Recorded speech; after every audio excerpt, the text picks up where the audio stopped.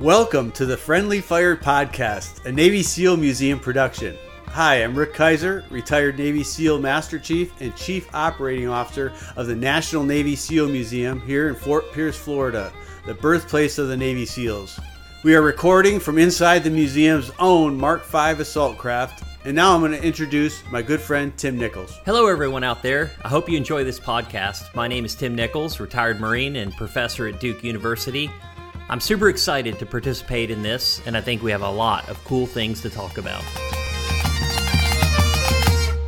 Hello listeners, this is Tim Nichols broadcasting from North Carolina. This is the Friendly Fire Podcast, where two friends get together and discuss contentious issues.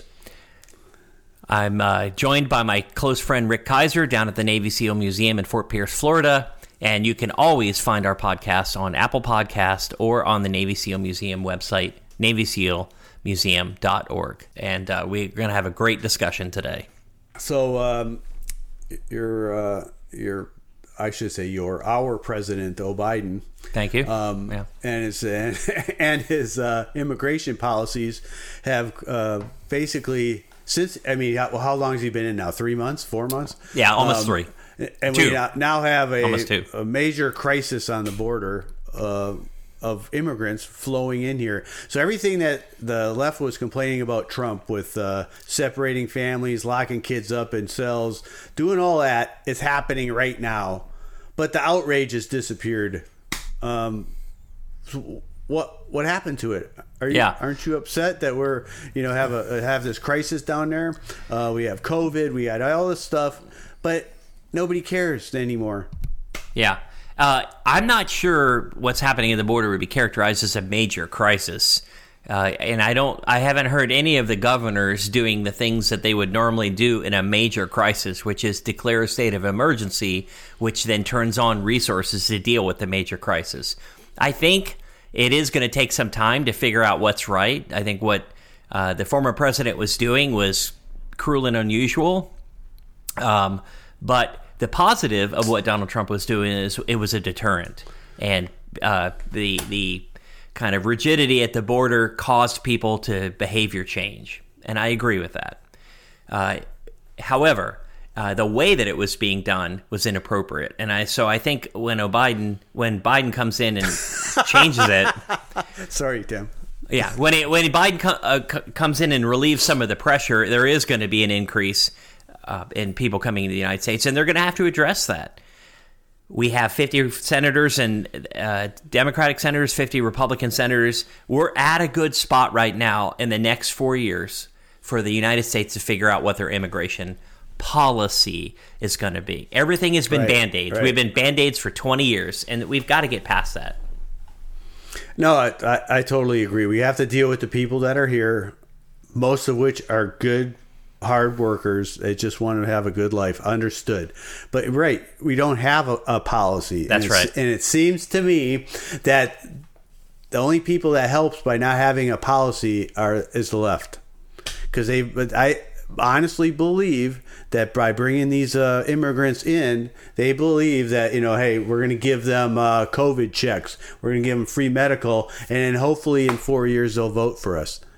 That's what I see. Yeah, I don't agree with that. I think everybody is pro-immigration policy. It's just how and what that they disagree on.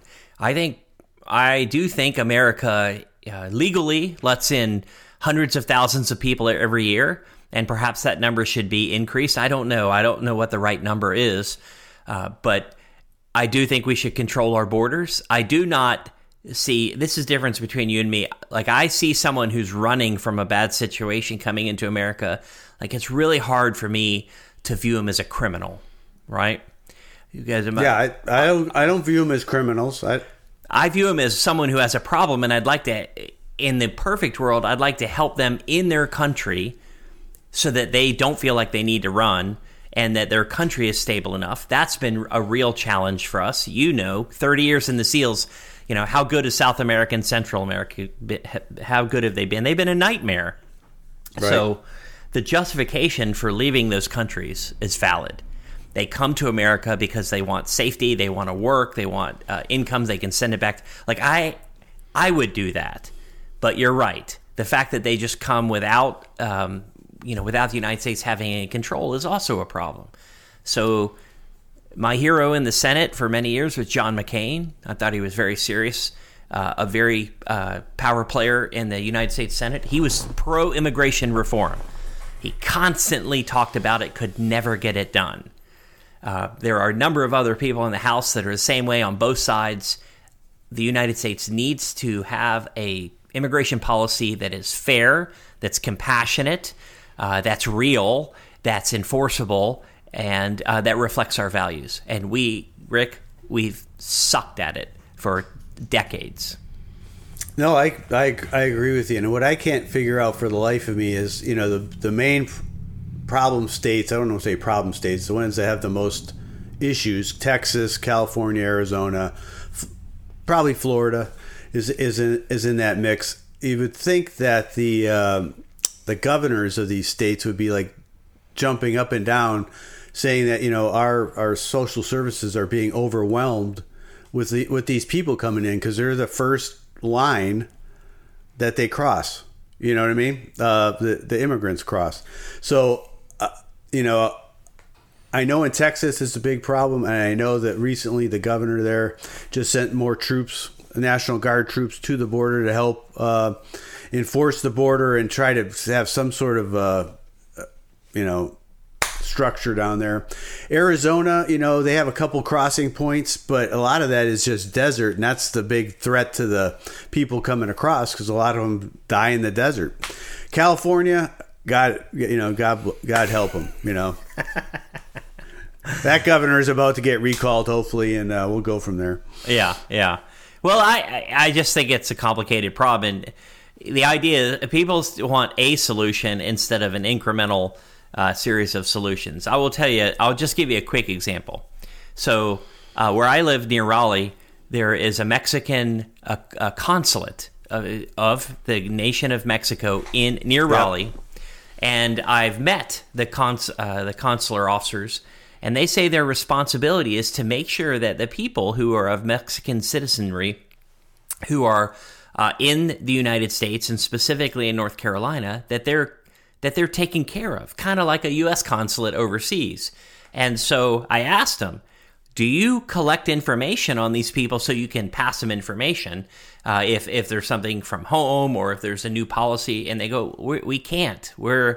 If they come to us, to the Mexican consulate and say, my name is Tim Nichols, I'm a Mexican citizen, and here's my information, then they can be entered.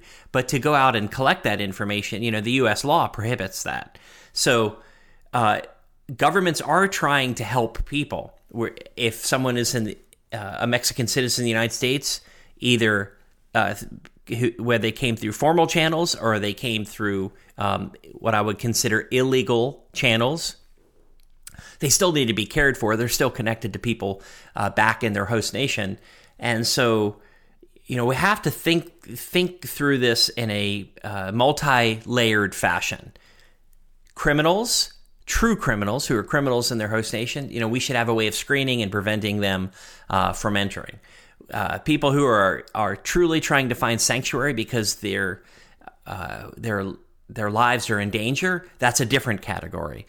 People who are coming for work, if you work in Guatemala and you have a no-kidding job in America, then you go through the green card process, you come to America and you work, and as long as you have that job, then you're here to work.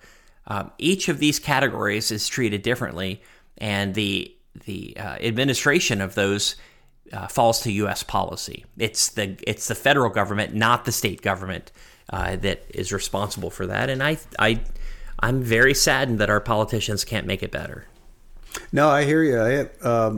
My nephew, I don't know if I think you have met him, just recently got married to a gal from Ecuador. Okay.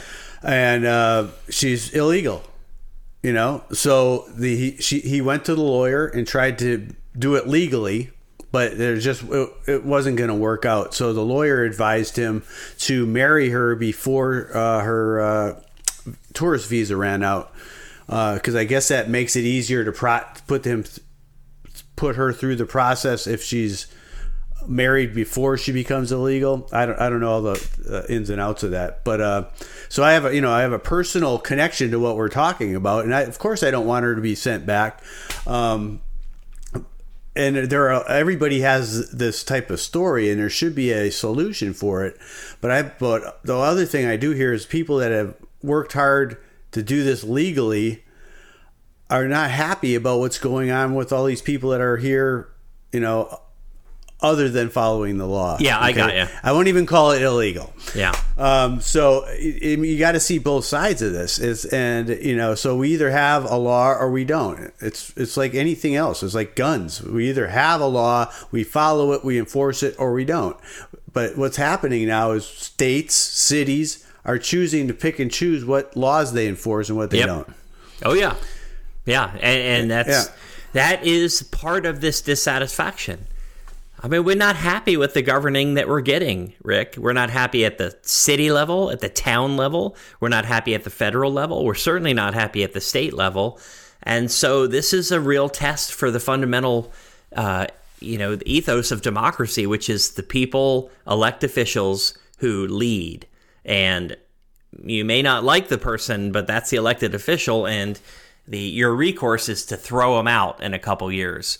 And so we're going through this tumult right now where, Trump, I think he was politically, showed some political brilliance because he channeled a lot of this anger with governance to support, his campaign. And we're angry. We're frustrated. There's very little in the government that I think works well, to be frank. The pandemic, we ended up finding out that the CDC, they weren't fully funded, and so they made some mistakes early on. The post office, we don't need to say anything more about the post office. The Defense Department is an egregious waster of money. And you could give 10,000 examples of that. And so, where are we? Do I want to live out on my property, my compound in the middle of North Carolina, and I go, look, I don't want to be part of the government. I want to do my own thing. That's not real. Or do I want to put my hat in the ring and enter into politics? And I go, well, that's pretty distasteful. So as a citizen, how much power do I have over shaping government for me and making it better? I don't know, man. No, I agree with you. I told you I've been approached to actually run. You'd be great for office, but it's like I don't. Exactly, it's distasteful. I mean, I don't have the time or energy. Just running the museum. I do a lot of things that that I don't want to say distasteful, but a lot of times I put in situations where I'd rather be home. You know what I mean? Sure. I'd rather, it's just a constant energy out, and that's what a politician is, energy out, because you always have to take care of the people that are voting for you. And it's no different in business, I guess. It's just the level of it, and the amount of sucking up you have to do, So I'm at a comfortable level right there where I can live with myself. Becoming a politician, I'd have to take it up 10 notches, And you would build, immediately the day you're elected, you'd have a huge opposition. Right? Like, no matter how good of a guy, I think you're a tremendous leader. I've watched you in action for decades, and I think you're an excellent listener. You take care of people. You are decisive when you need to be. Those are the qualities I want in a leader. But because your and my political views are different, there would be people who would just attack you right off the bat because you don't agree with them. And I hate that. Just give Rick a chance. That's what I would be saying. Yes, give peace a chance, Tim. I didn't say that. I didn't say that. I know, I'm kidding. Yeah. Only the dead have seen the end of war. Only the dead have seen the end of war. Yeah, that's right. Yeah. That's absolutely right. All right. So I've been thinking about a couple different topics I want you to pontificate on. And one that came to mind was, is it true that in your early career as a young SEAL, they sent you up to Great Lakes to help with the recruiting piece, being, I don't know what the right term is, being cadre Is that right? Yes. What was your job? I was the main SEAL recruiter, or I shouldn't say SEAL. It was of all Navy Special Warfare. So it was SEAL, EOD, Navy diver, and rescue swimmer. I was the main recruiter up there to try to get people that had already joined the Navy and were going through boot camp to come to our special program if they had an interest. And they were already in boot camp, but they were not full-fledged sailors yet. Correct. They were going through the process of boot camp. Now, obviously, they had already signed up for some job in the Navy, so I was not a popular guy at the boot camp because I was trying to take those people that are already signed up to be like a electronic technician and trying to get them to become a SEAL or a diver or whatever. So those guys didn't like to see me coming around, but that's what I did. Here's my question. We're really struggling to recruit for the military, and I shouldn't say to get people, to get numbers, but to get the type of people that we're hoping for. Do you think that the recruiting approach that was generated kind of, we've been an all-volunteer force for almost 50 years now, of recruiting them and taking them to boot camp and then kind of stripping them down and building them back up and kind of putting a totalitarian, cadre drill instructor or whatever. You think that still works for the kids that America is generating? Or do you think it's, and I don't have the answer to this, Rick, but do you think it's time to change? Because what we're doing, a lot of American youths are like, that doesn't work for me. I think it still works. Okay. And this is why I believe it. You have to get all these people from all over the country showing up at boot camp with all different ideals and life experiences, and you have to break them down into one common vision. And that's whatever the Navy deems important in this case, to teach them how to become a good sailor. So I think you have to break it down like that. I think where the problem is, Tim, to be honest with you, is that the recruiters are being forced into a corner and out of visibility of these young people in high school or wherever they're doing. The recruiters are not allowed to be part of their lives. The military is not allowed to be part of your day-to-day existence at Duke. I mean, how often do you see a military person running around there? I don't know. Well, we have the ROTC, so you see that. Yeah. They have some cadre. But what is it? I think it's like less than 2% of this country has ever served in the military. So, I mean, the odds of you running into somebody like that are very slim. So if it's not in front of you, of course, it's not even an option. So the alternative to that is like going to college. So I think that's the real problem. We have to be more out there. It has to be more of an acceptable career path than just, if you're poor and you don't have any other options, you join the military. It's got to be more than that. And I think it was for me because I wanted to become a SEAL, right? And I think a lot of times they don't have any other option, and I think that's the problem. So you think it's not a boot camp problem; it's a recruiting problem. Yes. Well, it's not so much of recruiting. It's just this country is like, it's. If you talk about the military, yes, everybody supports the vets and this and that and the other thing. But if you say, is it a viable job for young people? A career. I think most people are going to say no. Right. I agree with you. That's the problem. Yeah. But as far as when they go to boot camp and what they're taught and how they're taught, I don't think that, that's 8 weeks of their life. They suck it up and then they move on and then they have a normal life again. And then they either stay in or they don't. So I think you're right. I think that if the economy or the job market was bad, I think more people would be looking at the military. But if you hold it up against some other job, it's not as attractive.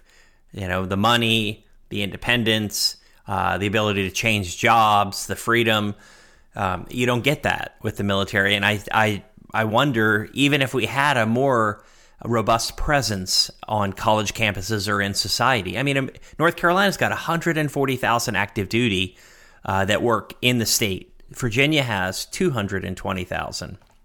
So we have a large presence here, but that behavior is the same, Rick. People don't. My students, I constantly play up the rewards of being a serving military officer and the benefits, the travel, the excitement, the opportunity, the brotherhood, the cohesion. I constantly talk about that, and a lot of them want to work for the government, but not the military, not in the uniformed services. So you're right. That's a problem. I think that is coming to a head right now. No, I agree. It's basically education. We've talked about this before. Education is the key to all of this. The average person in this country is just not educated on the military. That's why we have a Navy SEAL museum, right? So when the people show up here and they look around and they start asking questions, and then you're just like, wow, I can't believe they don't have a clue. But that's a majority of our citizens don't realize what the military does, how a military life is. And there's struggles, but I wouldn't change a thing, from what I did from, when I joined when I was 17 till I retired when I was, older. 30. Yeah. No gray hair, right? Yeah, none. No. I diet. Yeah. Yeah, so I've just been thinking about that. My nephew just recently graduated from boot camp in Great Lakes. Congratulations. That's awesome. I'm so proud of him. He lives in Florida. He's from Florida, and he's going to go to some kind of aviation tech school in Florida. So he's going to be back in his home state. He's a good kid, and I'm super proud of him for making that choice. But it took him a long time to get in. The recruiters were not sure they wanted him. And he wanted to go 2 years ago, and at some point in time, they finally called him and they said, "Okay, you're up. If you still want to go." Wow. And so I'm very proud of him. Yeah, nice young man. That's awesome. Yeah. No, my son-in-law is in the Coast Guard. There's 100 jokes I could tell right now about Coast Guard. Are they the military? Yeah, is that the military? I was very proud of him for making that decision. Sure. And my daughter, his wife, because it's she grew up in a military family. And she knows. Yeah. And I said, Emily, what are you thinking? You just lived through this your whole life, and now you're doing it again. So I guess it really wasn't that bad. And I think if you talk to her today, she doesn't like the deployments. She doesn't like being away from her husband. But it's honorable profession. He's doing a great job, and he's got a career and purpose. Yeah. For as long as he chooses to.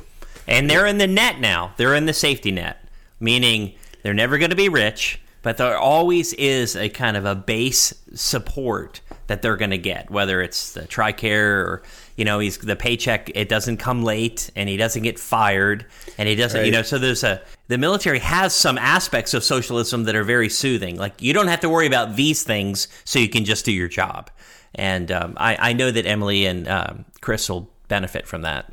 Well, did you know that if you join the Coast Guard, that you are automatically considered a GS, a government service worker? No, I didn't know that. So they're both. They're military and GS. So let's say after 8 years in the Coast Guard, he wants to go apply for a GS job in across the country. He is number one on the list. Wow.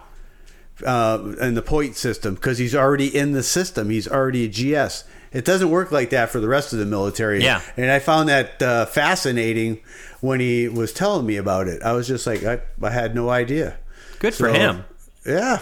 I mean, I don't know if he'll change and get out of the Coast Guard, but it's just more opportunity. So I would imagine for the Coast Guard, that would be tough, because that right off the bat, all the people in the Coast Guard could apply for another job and likely get it. Yeah. So unlike the military, you have to go out and find that other job and take a chance if you get out. They can walk right into one. Yeah, so I learn something new every day. Yeah, that's pretty cool. cool. Other than that, they only go into water deep enough so they can stand up. I didn't know if you knew that.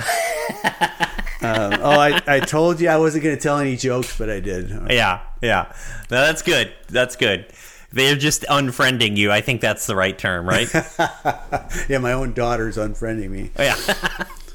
Well, look, I think we've covered some big issues. I think for a future Friendly Fire podcast, I want to talk about a derivative of what you just said, which is the I'm sorry I don't know the term, but a retired military member getting a GS job, and they give them some kind of advantage for having served. And I'm wondering if that, although they've earned that advantage, I'm wondering if the civil service is better or worse, being, especially in the Department of Defense, being so flooded with military folks, as opposed to non-military folks who bring a different viewpoint. I'd like to talk about that maybe in a future podcast. That's a good point. And now that you mentioned that, yes, I see the goodness, and I saw both sides of that. Because you don't necessarily get the best qualified person for the job because of the criteria for the hiring. So yes, we'll talk about that one in the future, and I'll let you close out there, Tim. Well, friends, you've been listening to the Friendly Fire podcast, where two good friends hit issues from different perspectives and share our ideas, and I'm hoping that this is a form of entertainment for our listeners. This is Tim Nichols, broadcasting from North Carolina, and my friend Rick Kaiser at the Navy SEAL Museum down at Fort Pierce, Florida. You can find our podcast on Apple Podcast or at the Navy SEAL Museum website, NavySEALmuseum.org. Thank you for listening, and we'll look forward to talking to you in future podcasts.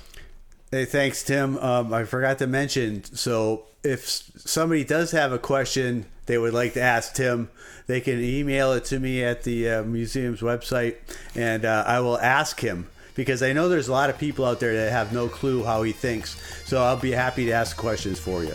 Thank you. Yeah, exactly.